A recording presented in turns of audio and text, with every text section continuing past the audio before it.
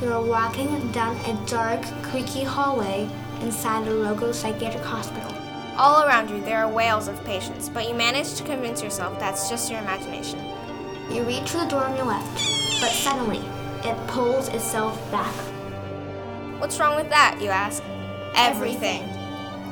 The Marlborough Psychiatric Hospital was an unusual hospital with a mind of its own. And let's just say, a very frightening history.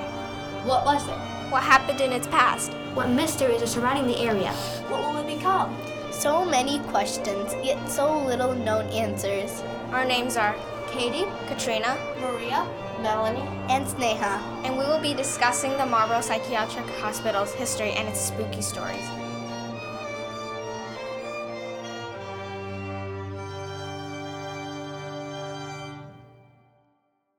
Hidden in the heart of Marlborough lies a cluster of abandoned buildings. Some of them have met the wrecking ball, while others still stand tall. These buildings were the foundation of the Marlborough State Psychiatric Hospital. Beneath the leaky roof, within the graffitied walls, and above the creaky floor, lies a building. It was the main building of the Garden State Psychiatric Hospital. The Marlborough Hospital was founded in 1931 and was closed in 1998 after 67 years of treatment for everyone with diseases from schizophrenia to anorexia. It was mostly demolished in 2015. There were various reported cases of patient abuse and food poisoning. Lots of patients would commit suicide or try their hand at running away over the 7-foot fence. Unfortunately, many people died there, and those whose bodies were left unclaimed by their families were buried in the nearby cemetery. This led to nearly 1,000 unmarked graves in that cemetery. All the people and their death dates are written on a plaque in the center of the cemetery. After the hospital was closed, all of its remaining patients were sent to other nearby mental facilities. The government has not yet confirmed plans for the site, which is filled with asbestos and wild animals. Legend has it, a long time ago, long before the Marlborough Psychiatric Hospital, there lived an old farmer who lived on his cattle farm and nearby a rusty slaughterhouse. No one knew much about him, and he kept to himself. One lonely night, he died. No one knew how, and no one really cared. He came back in ghost form and just lived in his house. Nothing really happened after he died, and all was well, until the people in Marlborough decided to put a hospital up. They bulldozed the farmer's home and all of his farm. The farmer, now a ghost, was heartbroken, devastated, furious, and ready for revenge. For vengeance, he haunted the hospital and lured people in. Once they were in, they were trapped, and the farmer killed them. There are many variations of this legend and numerous stories. Some say that the old farmer didn't die and the township just took the land when the farmer wouldn't sell. They say the government built the hospital and admitted the farmer soon after it opened. Others say that if you decided to explore the demolished buildings today, you can hear farm animal noises, footsteps, and feel the sense of being touched and watched. But here's the creepiest part. There's no one there, only the occasional wild animals. In order to learn some more information about this building, we must interview someone who knows about this hospital and may have learned some things we haven't. But we can't just be interviewing any regular civilian, so we are very fortunate and excited to be interviewing our town's one and only Mayor Hornick. He will provide answers to some of our unanswered questions about this ominous yet fascinating building. Hey guys! Hi! How are you? Good. We are so excited to be interviewing today. I'm Melanie. I'm Sneha. I'm Maria. I'm Katrina. And I'm Katie. Before we dive deeper into some more interesting questions, can you please briefly share with us any general information that you know about the history of the Marlborough Psychiatric Hospital? Hospital, formerly known as the Marlborough Psychiatric Hospital, has a long history in Marlborough Township. It was opened a long time ago to treat those who had mental difficulties and problems. And it housed those who would either go to prison for acts they've done, or because they didn't have the mental capacity to be held responsible for their deeds, they went for treatment at the Marlborough Psychiatric Hospital. So it sits on 411 acres. As a mayor of Marlborough, have you heard any of the spooky stories or myths about the hospital? Do they frighten you at all? I have heard. In fact, every year we get contacted by professional Ghostbusters Yes, they exist. And they say that the paranormal activity at Marlborough State Hospital, or the property known as Marlborough State Hospital, is very, very high. And they ask for permission to go in and look for ghosts and spirits. So it is I know it's in Weird, New Jersey, as one of the weirdest places in New Jersey, and it does have a long history. So while I'm not scared about it, I do think something a little special goes on there, especially at certain times of year. I read that former Senator Richard Cody went undercover to see the conditions at the facility. Could you explain more about it and maybe his findings? Yes, Senator Cody, former acting Governor Cody, went in undercover, and he found that a lot of the patients there were being mistreated, public and for the people who were being treated there. Did you agree to the demolition of this hospital?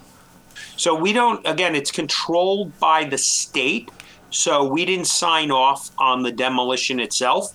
The state is responsible for removing it. They do contact us when they're doing the explosions necessary to bring down the building so our residents don't get nervous. And we're involved in that capacity. Did you have an opportunity to visit the hospital before its demolition? If so, what did you see and how did it make you feel? I have not been in the hospital for some years. I did not visit it immediately before. When I used to visit the hospital, it was a spooky place. I got to tell you, it was.